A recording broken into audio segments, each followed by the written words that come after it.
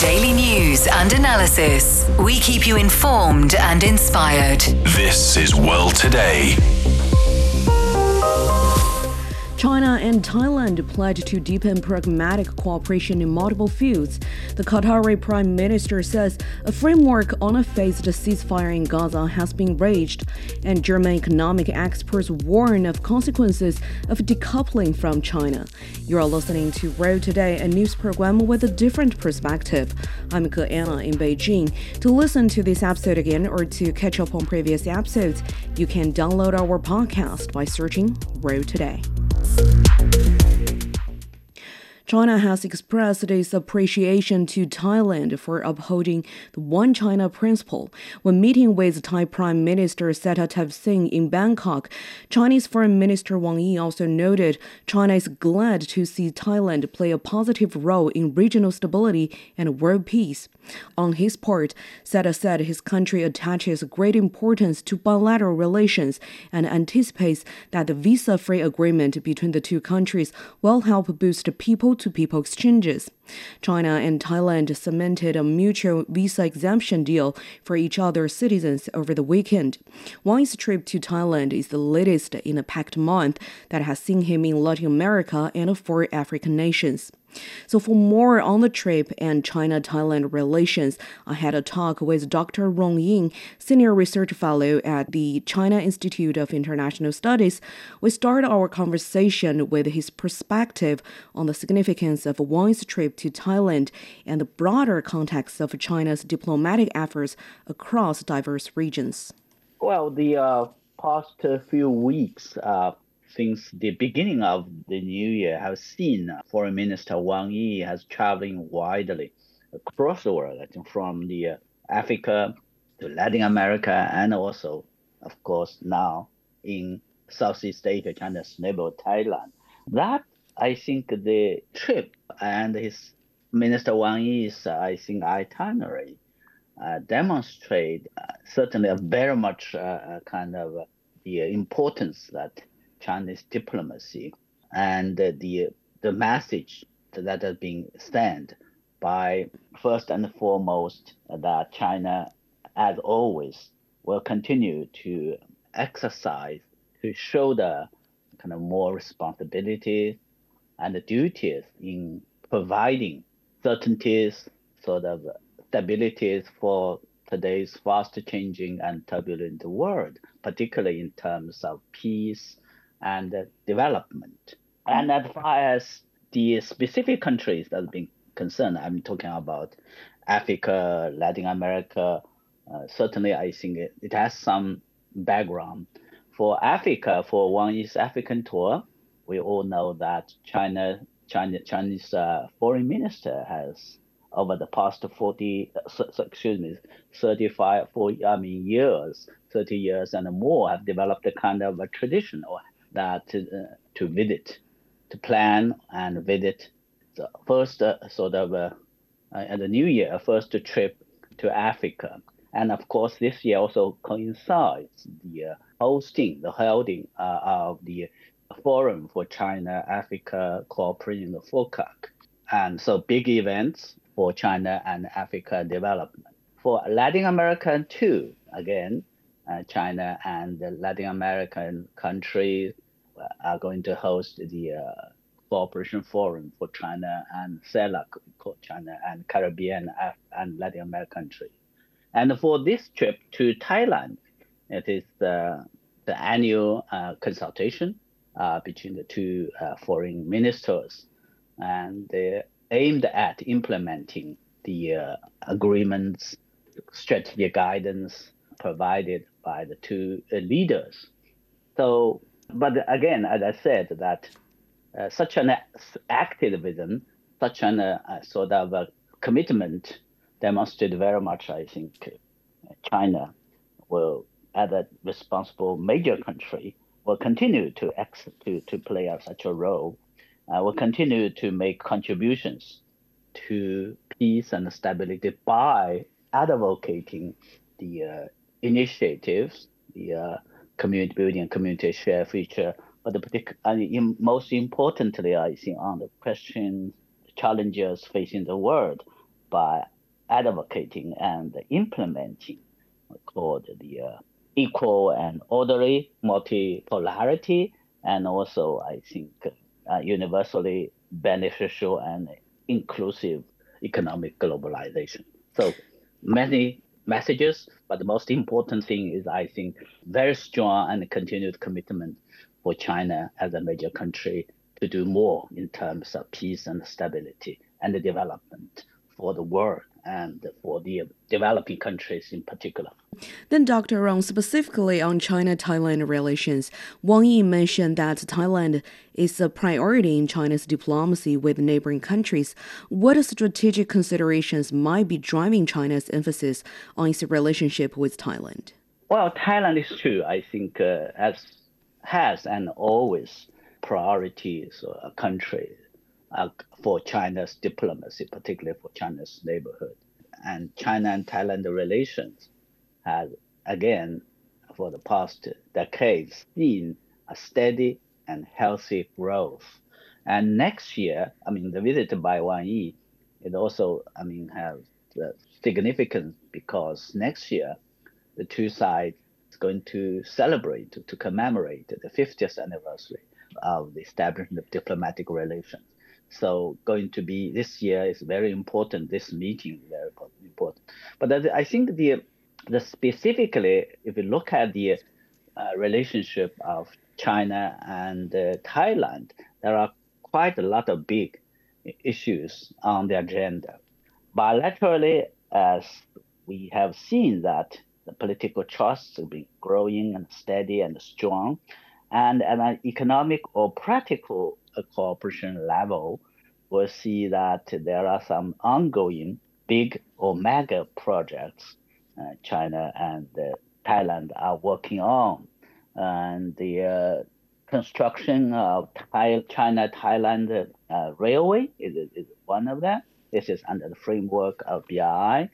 The interconnected development of China, Laos, Thailand is another. And also, I think these make big infrastructure project is related to the opening the central line we call the Trans-Asian Railways. At the sub-regional level, China and Thailand are working very closely as co-chairs of Lantau cooperation, and which is again a very important area for sub-regional cooperation integration. And again, of course, at the China-ASEAN level, Thailand is an important country of ASEAN.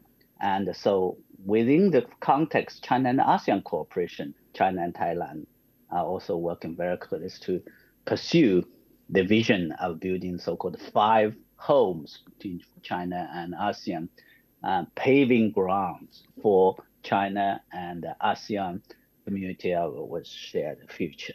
And of course, culturally, as we have, and the people-to-people interactions, the cooperation, there are also many issues they can work on. And China and Thailand relations are very close. They are, I think, very much special in terms of China and Thailand. Also talk, they are one family. So close relationship, close neighbors, and close friends and partners.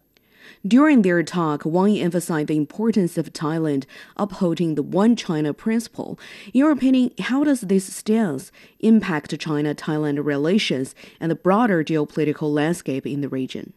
For the One China principle, One China, the question of Taiwan touches upon the political foundation, and it's a fundamental prerequisite when China develops relations with other countries. And we very much appreciate, I think, Thailand's positions and stance on the question of Taiwan. And we have seen that Thailand once again reiterated its positions on One China principle, recognized One China principle, and firmly supporting China's positions on that. This is very much important, and as I said, touches upon the political foundation. And the very fact that important country like Thailand pursues and upholds these principles represents And certainly I think the prevailing consensus of international community and of one China principle. And also I think the irreversible, the overall trend that Taiwan is part of China, and there's one China, and Taiwan's part of China, and the Chinese, the People's Republic of China represent the sole government. The sole government represent all China, all the Chinese people. So this is very much important in this context. I think whatever happens in the China's Taiwan region is not going to change that. And as a matter of fact, there are over with the Republic of Nauru recognizing one China principle, upholding the UN resolution of 50, related UN resolution. It also shows that this is the one China principle has become the kind of part of the basic norms governing international relations. So this is, I think, where the importance or the relationship, the positions of Thailand on Taiwan and on one China principle holds. Dr. Rong, the mutual visa exemption agreement was also a focal point of their discussions.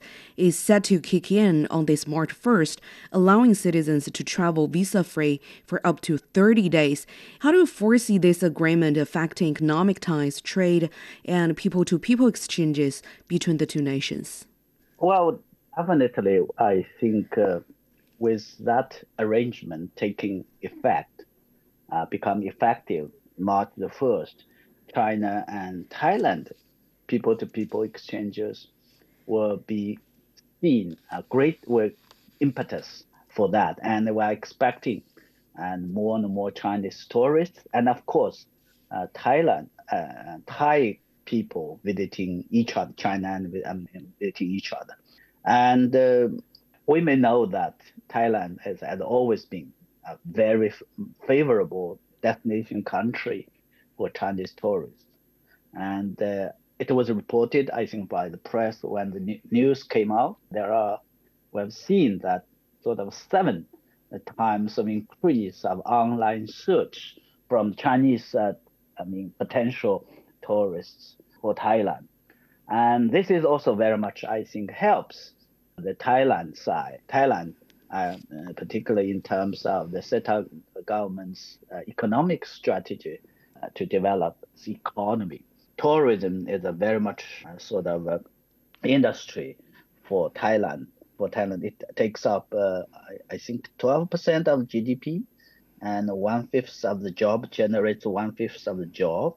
And unfortunately, because of the disruption caused of the COVID-19, particularly Chinese tourists, the arrivals has been affected. Now, I think Thailand has set up a target to have, 8 million Chinese tourists visiting Thailand to meet its goal of 35 million tourists into Thailand. I think with this mutually visa sort of exemption, we're going to see more. And this is only one part of the story. The other side, of course, with the visa exemption arrangement, I would assume that business communities, business travels will also be growing. After all, China and the largest trading partner and also largest investors for Thailand. So we will see more and more interactions. And last but not least, I think that with this arrangement, people, the exchange of visitors will be greatly exchanged.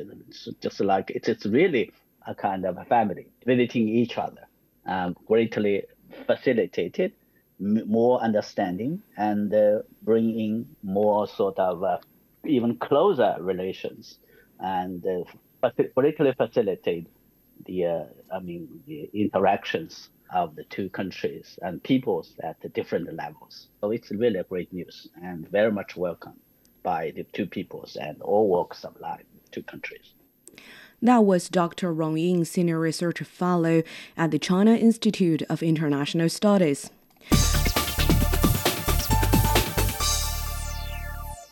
The Qatari Prime Minister says a framework on a phased ceasefire in Gaza has been reached.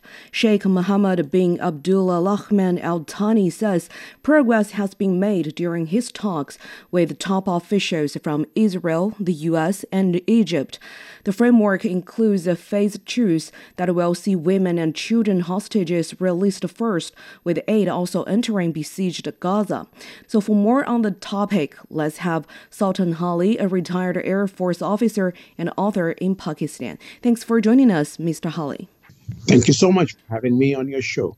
First of all, can you provide insights into the key elements of the ceasefire framework mentioned by Qatar's Prime Minister, how he aims to address the current crisis in Gaza?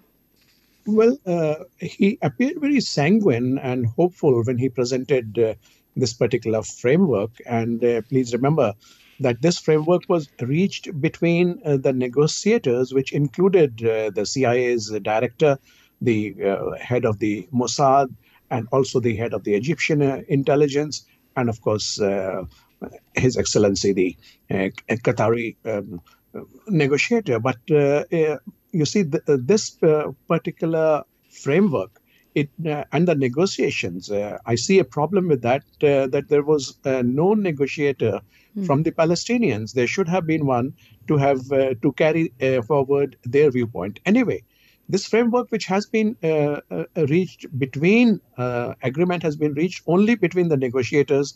Now it has to be presented both to Israel and to Hamas, although initial reactions have come out.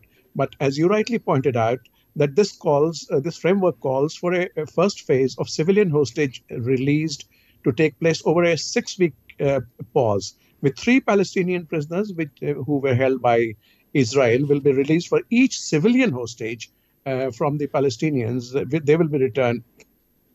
Now, this ratio can increase for the return of the Israeli Defense Forces soldiers. And of course, there could be a longer pause possible beyond the 6-week, which is being decided for initially. And in the interim period, of course, aid will be permitted, which is extremely, and in fact, it has reached dire circumstances for the relief of the people who are in Gaza. As you said, not all crucial parties were involved in this talk. Earlier, the senior Hamas official mentioned a desire for a complete and comprehensive ceasefire instead of a temporary truce.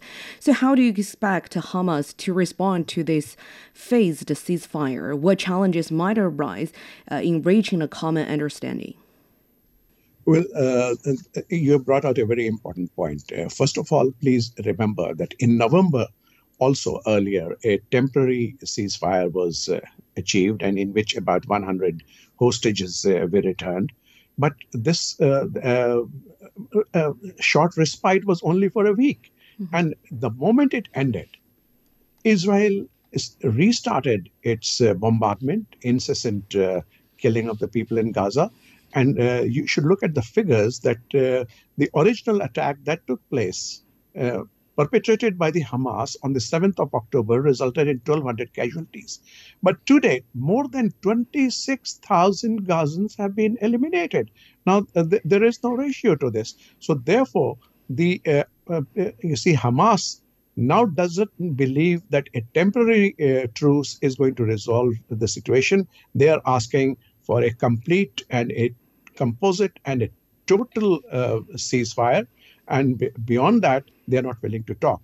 We see Israel has acknowledged the talks as constructive but highlighted significant gaps. So how do you view Israel's stance and consideration on this temporary truce? Well, you see, there were 2 very senior Israeli officials present there. The head of the Mossad was there, and also the head of the Shin Bet. And therefore, they had their inputs into this. And without their inputs, probably this kind of a framework would not have been achieved. But what the office of the prime minister, I mean, I'm talking about the Israeli prime minister, is saying that, yes, these talks are constructive, but they say that there are certain conditions which are not acceptable.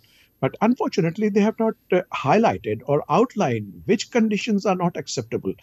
Probably, in my opinion, they are hinting at the fact that the Hamas is asking for a complete ceasefire, and not a temporary ceasefire. Despite the ongoing peacemaking efforts, Israel has continued its assault on Gaza. The Palestinian Health Ministry says Israeli bombing has killed over 200 people in 24 hours, including 20 members of one family. How do you rate such a move from the Israeli side? Well, I think that was very counterproductive. Once negotiations are in progress and two senior officials from Israel are attending that, and the talks are being held in a neutral city like Paris, it would have been expected that in good faith, Israel could have halted the assault on the Gazans, but instead it came out with full fury. Probably it wanted to tell the people from Palestine, the Hamas, that unless they agree to the conditions or they agree to the broad framework which has been sorted out, they're not willing to relent. Now, please look at this in the backdrop that in the near past, we have had the International Court of Justice, which was approached by South Africa to call for against the genocide which is being carried out. And the International Court of Justice definitely, it found in its findings that Israel was indulging in genocide, and it ordered that the genocide must stop. But the genocide has not stopped. Contrarily, the United Nations,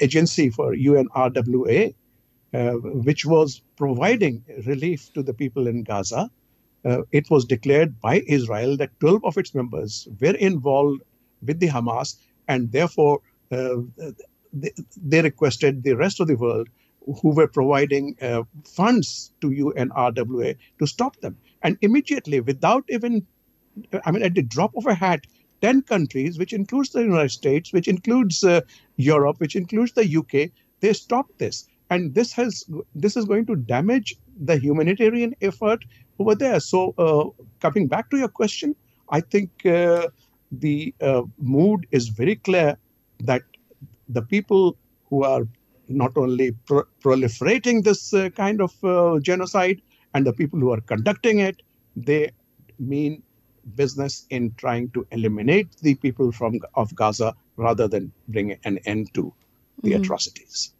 In a major escalation in tensions, we know 3 U.S. soldiers were killed on Sunday in Jordan following a drone attack at a U.S. military base near the Syrian border. And the Qatari Prime Minister mentioned potential U.S. retaliation and its impact on regional security. How do you see the U.S. involvement in the resolution of Gaza conflict, and what implications might any retaliation have on the negotiation progress? Well, besides the Qatari person, you see, I had the opportunity to listen to the words of Joe Biden, the President of the United States of America. He himself not only has expressed his, of course, sadness at the loss of the life of 3 U.S. soldiers, but he has said that the U.S. is going to respond. Now, this is a very dangerous situation because to date, there were no Americans, or at least American forces, who had been killed in this, although there were some American citizens who were taken hostage by the Hamas. But we did not see any loss of any life of U.S. soldiers. Therefore, this is a very destructive kind of development. Although, if you look at the other situation in which the Houthis have jumped in, and the Houthis have been trying to stop the flow of oil from the Red Sea, and in which they are carrying out attacks, and the Americans have retaliated in attacking the Houthis, this could escalate the war into the region, which will be extremely dangerous, not only for the Hamas, but for the entire region, and bring it into a state of conflict. Thank you, Sultan Ali, a retired Air Force officer and author in Pakistan. You're all listening to Road Today. We'll be back after a short break.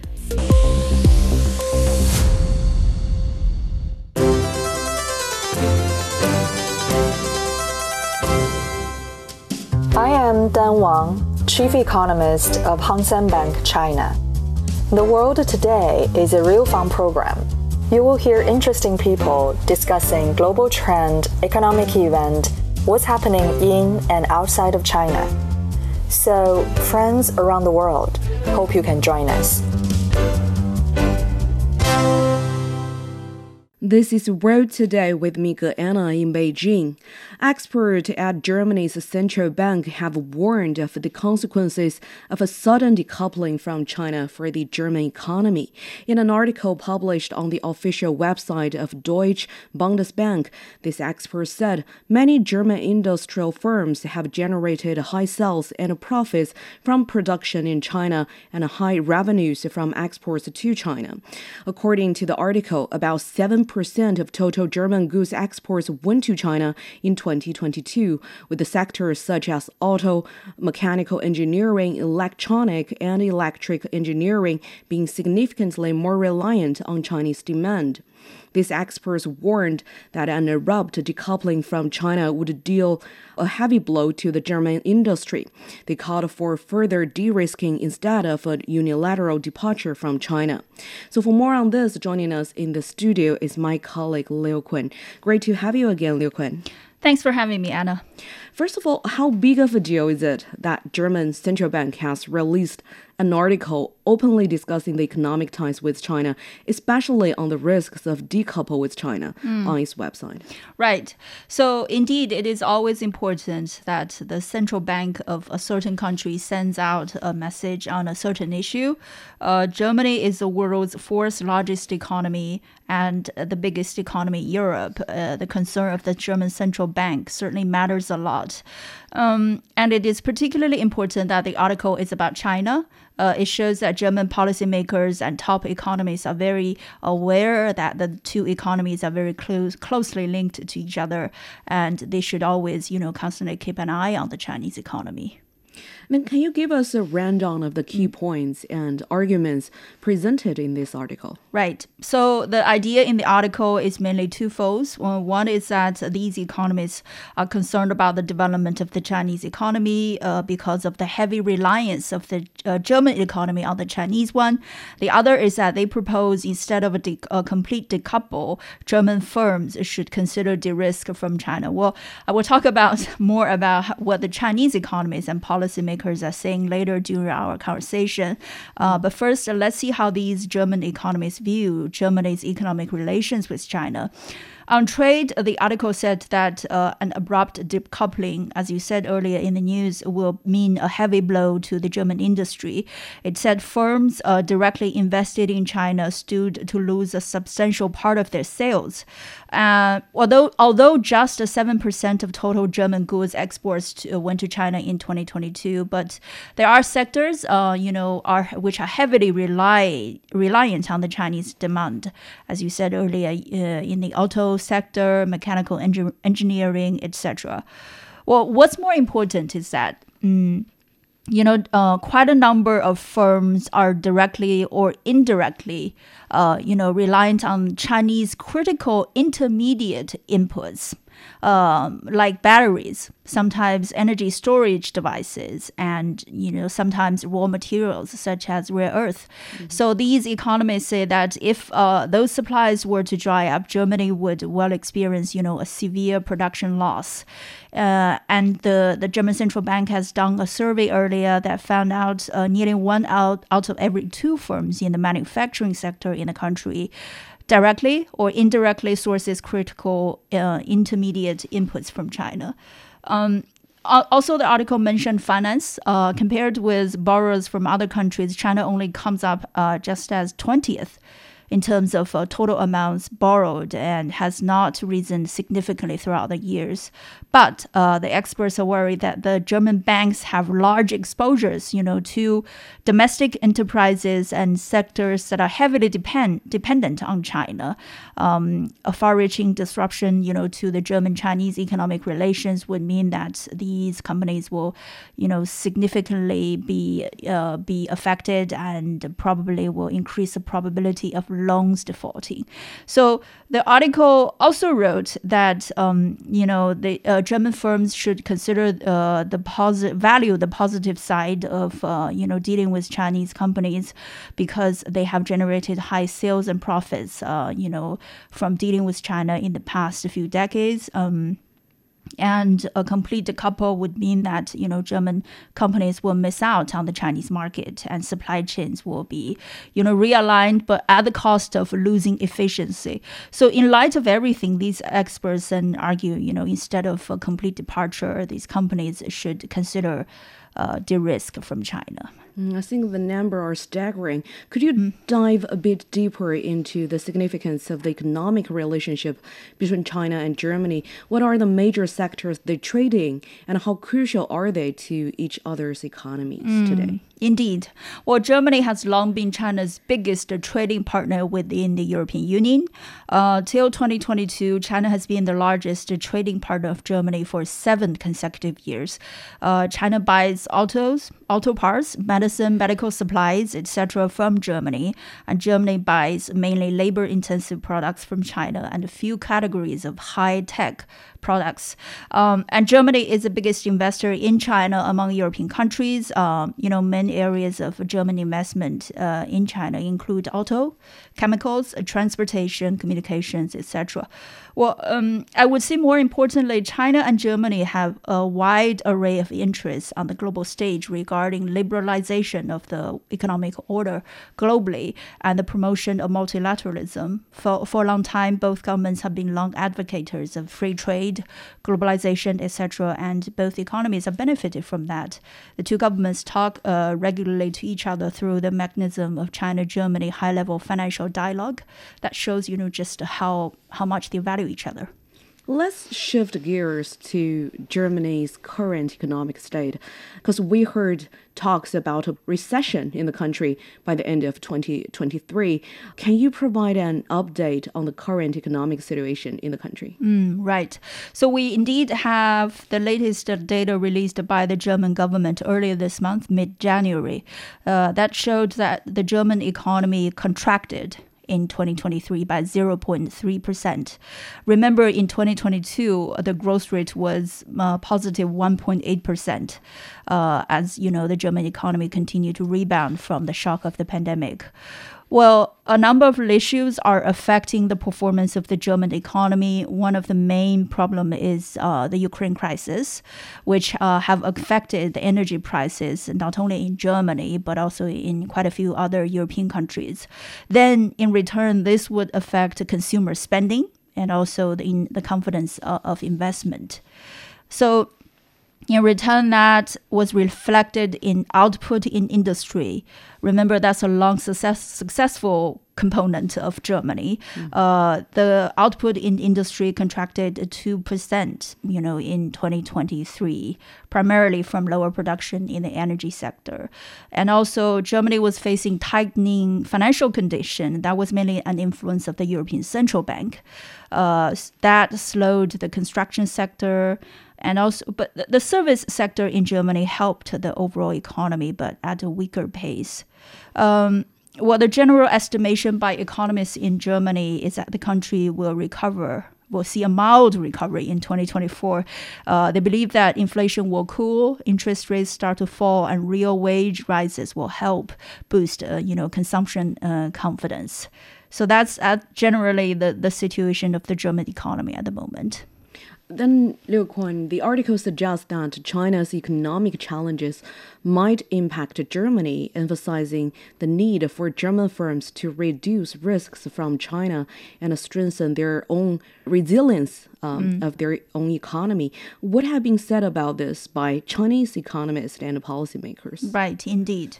So we heard from Chinese Premier Li Qiang at the latest annual meeting in Davos that China's GDP grew 5.2% year on year, in 2023. That rate is higher than the government's annual target of around 5%, which was set at the beginning of 2023 at the 2 sessions. And it also exceeds the 3% increase in 2022. In specifics, despite a downward trend in global trade, China's exports actually logged an increase last year. Its CPI, which is the main gauge of consumer spending confidence, was up only 0.2% last year. This is in stark contrast with those persistently high inflation rates in some Western economies. And data from both the Chinese government and respected global agencies such as, the IMF show that China contributed to roughly 30% of global growth in 2023. India was next, about 17%. Well, analysis in Western media often point to the population issue, real estate sector, and a few other things to argue that the Chinese economy is on a downward trajectory. Well, the real situation is that, Chinese policymakers are well aware of these issues, and they're dealing with it, one by one. One more thing about the de-risk that some American and European politicians often talk about. American politicians talk about it because they are worried that China will take over the United States as the biggest economy sometime in the future. European politicians talk about it because I'm afraid they haven't made up their mind about the specifics of their China policy. Europe have long talked about, strategic autonomy. Maybe it's time for them to really stop following the United States and come up with their own strategy on this. Thanks, Quinn, for your time and analysis. That's my colleague Liu Quinn on China-Germany economic ties. Housing costs are a growing concern for Americans. A new report confirms housing has become unaffordable for 22 million Americans. So for more on the U.S. housing and economy as a whole, our Zhao Yang spoke with Einar Tangen, Senior Fellow at Taihe Institute. So, Aina, thank you for joining us. So, what are the main reasons, do you think, driving up the housing costs or the rent prices in the United States? Well, you have to look at them in three different time spans. I mean, over the last 45 years, basically, American disposable income has stagnated. Incomes have not risen the way you would expect in the world's most prosperous economy. And then you had the pandemic. A lot of people moved. Prices for rentals skyrocketed. They were up almost 20%. And then you have inflation, which has been eating away at people's incomes and making it more and more difficult for them to afford even just basic necessities like rent and food. And the Harvey survey shows that a record number of 12 million people in the United States spending half of their yearly income on rent. So how did it get to this point? Well, as I said, long-term incomes haven't been rising. The inflation and then also the after effects of the pandemic. I mean, last year, rentals actually went down by 1%, but they're still 19% ahead of where they were in 2019 before the pandemic.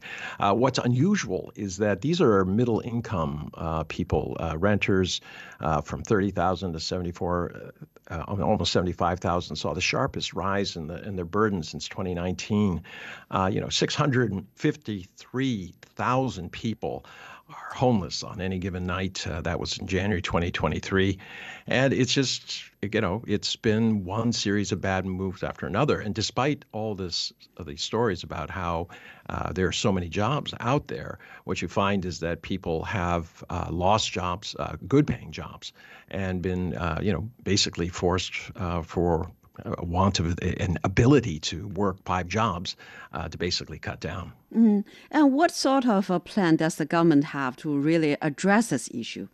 Well, unfortunately, the way to address this takes a long time. Even if they passed legislation today and it got through the House, and the Senate, which is highly improbable, neither side is going to allow the other side to claim victory or to claim to help this middle class area.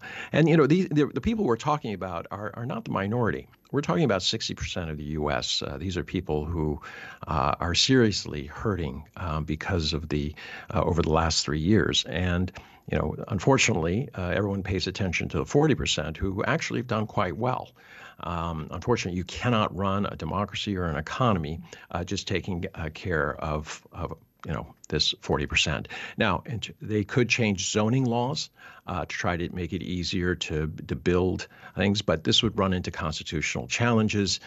People would say, no, I don't want anything to change. I'm going to take you to the Supreme Court. They could directly subsidize low-income renters, but a program like that would take years to set up and to actually operate. And what you have now is people in immediate need facing a situation where they either pay their rent and their utilities or they buy food for their children and themselves. Mm-hmm. And what does it say about the U.S. economy? On the one hand, Americans grapple with the high housing costs, but on the other hand, the stock market, the U.S. stock market hit new records, the S&P 500 and the Dow. So what does it tell us? Well, I think there's this moment of irrational exuberance as it applies to the markets. There is no reason. The U.S., even by internal standards, is next year 50% chance of going into recession. Even if it doesn't, the World Bank, IMF, et cetera, all forecasting somewhere around 1.4% growth. That's not taking into account all the problems that are arising because of what's happening in the Red Sea and Gaza. Those could affect global demand and GDP activity. So, things are not looking good, yet the stock market is going crazy. And this gets back to this issue of if you're talking about the 40%, or if as they pointed out in Davos, the 5 richest people in the world doubled their net worth since 2018, while over 60% of the rest of the world lost money. And talking about the policy, a group of Democratic lawmakers is now urging the Federal Reserve to implement relief as soon as possible. And they say it's time for the Federal Reserve to cut the interest rates and bring relief to Americans who cannot afford to pay the rents. And housing is certainly very interest rate sensitive. So what do you expect from the Federal Reserve's meeting this week? And what will be in their considerations? Well, the Fed has been completely focused on inflation. Now, they're patting themselves on the back because they believe, because of the employment numbers and also the strength of the stock market, that they have engineered a soft landing. They're completely deaf to this 60% of people who are suffering right now. They say, well, this is just the economic consequences of a market economy, and in the end, it'll all work out. So in their meeting, do not expect any kind of movement. As they begin the year, they're not interested in the plight of individual people. They're more concerned about the general economy. Unfortunately, that's the top 40% as opposed to the bottom 60%. So while as many legislators as they want, or even Biden will try to tell them that they need to do something about this, it is doubtful that they'll do it. Later on in the year, it's possible. It depends on what happens with inflation. And earlier you mentioned the job market, and the big tech and media companies in the U.S. have kicked off this year with fresh plans to cut jobs. And a lot of people say that, the series of layoffs seen last year is likely to continue as the firms navigate the persistent economic uncertainties this year. So how do you look at the U.S. job market this year? Well, once again, it's a story of a divided world. On one hand, there are plenty of jobs if you're willing to deliver pizzas or do DoorDash or drive an Uber. On the other hand, if there are 25,000 highly paid, highly skilled workers in the tech field that were laid off in the last 4 months alone, and the signal is that number could even climb this year. So you're talking about people losing jobs that have very, very high incomes, high disposable incomes. They are going to be in a situation where, what are they going to do? They can't replace those jobs. There's very few people hiring within their industry. So they're really stuck in the middle of nowhere. They have to wait. The question is, were they living, basically paycheck to paycheck? Will they able to afford their mortgages? People, remember when they were talking about Cupertino and the sky-high prices for very ordinary homes that were being commanded during the height of the tech boom. Those carry enormous mortgages, and if you can't keep that up, you don't have a job, you're going to lose that house. And there are real problems out there. I mean, along other solutions, they're talking about they want to drive the interest rates down to vis-a-vis the Fed because they think that this will lead to a housing boom. Making more housing. It's very unattractive right now with borrowing rates around 8%. No one wants to build. But the fact is that will take years to come. And, we are facing this immediate crisis. Unfortunately, policymakers just aren't interested. And businesses are reacting to the business climate. Global demand is down. So you would expect that people would be looking to China, which had 5.2% growth last year and is expecting probably around 5% this year, versus Europe, which is going to be at 1.2%. Highly likely they will go into recession. The U.S., 50% chance, and only 1.4% growth at the best estimate. So China is becoming more competitive as the U.S. is becoming less competitive. That was Einar Tiangen, Senior Fellow at Taihe Institute.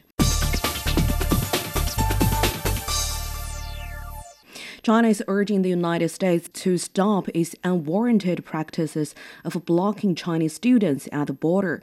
The Chinese embassy released a statement on Monday cautioning against travel through Dulles International Airport in Washington, D.C. Over the past few months, the U.S. has denied entry to dozens of Chinese students holding valid visas trying to return to school from overseas travel or visiting relatives in China.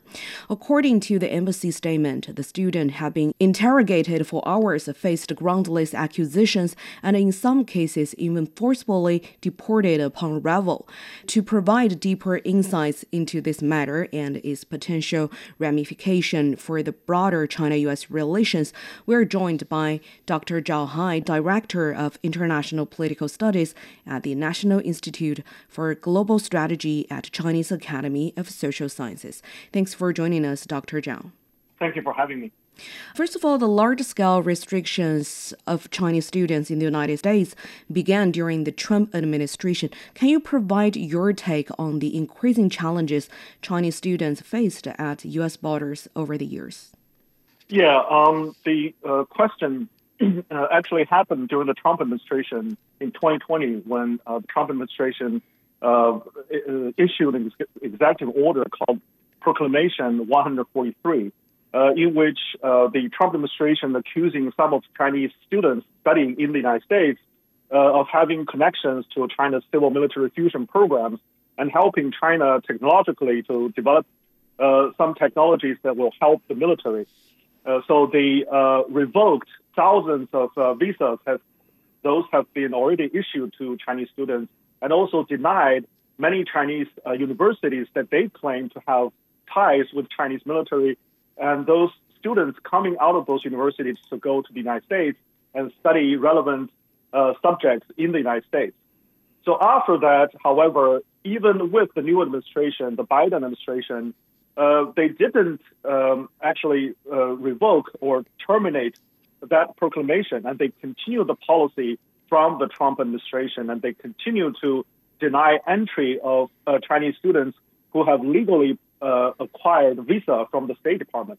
So now we're having this very bad environment in which at the border, some of the law enforcement will cut off the Chinese students' career in the United States and forcefully deport some of the students who try to enter into the country.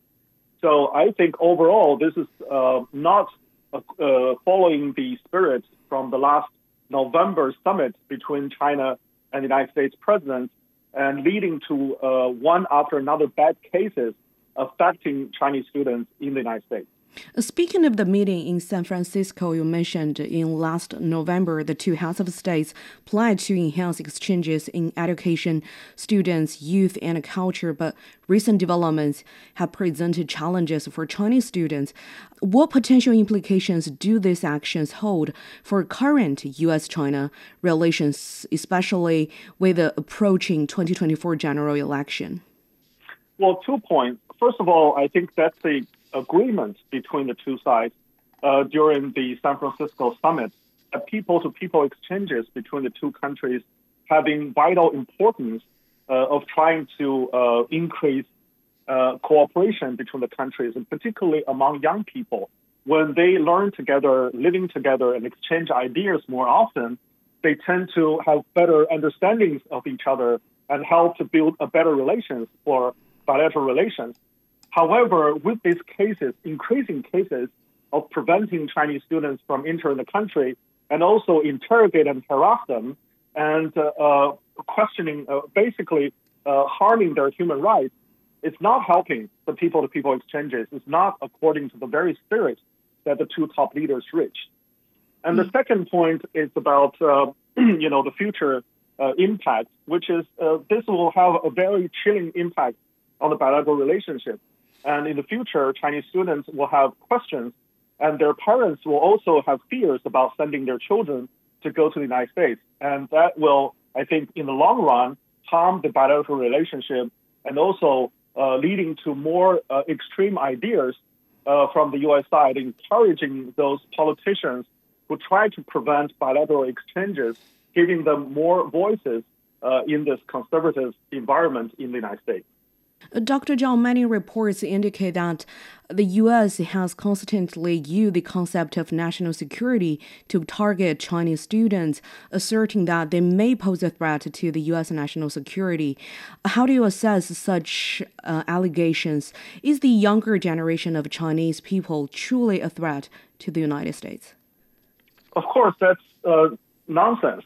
Basically, if the United States considers students studying certain subjects in the United States is harmful to United States national security, then from the very beginning, the State Department will not and should not issue a visa to that particular student. So the very fact that those students have already obtained visa from the United States and just in the process of traveling to the United States and then being stopped by border law enforcement means that internally the United States have their own internal struggle. That means they don't have a consistent policy towards China, and they have a very problem within their own government.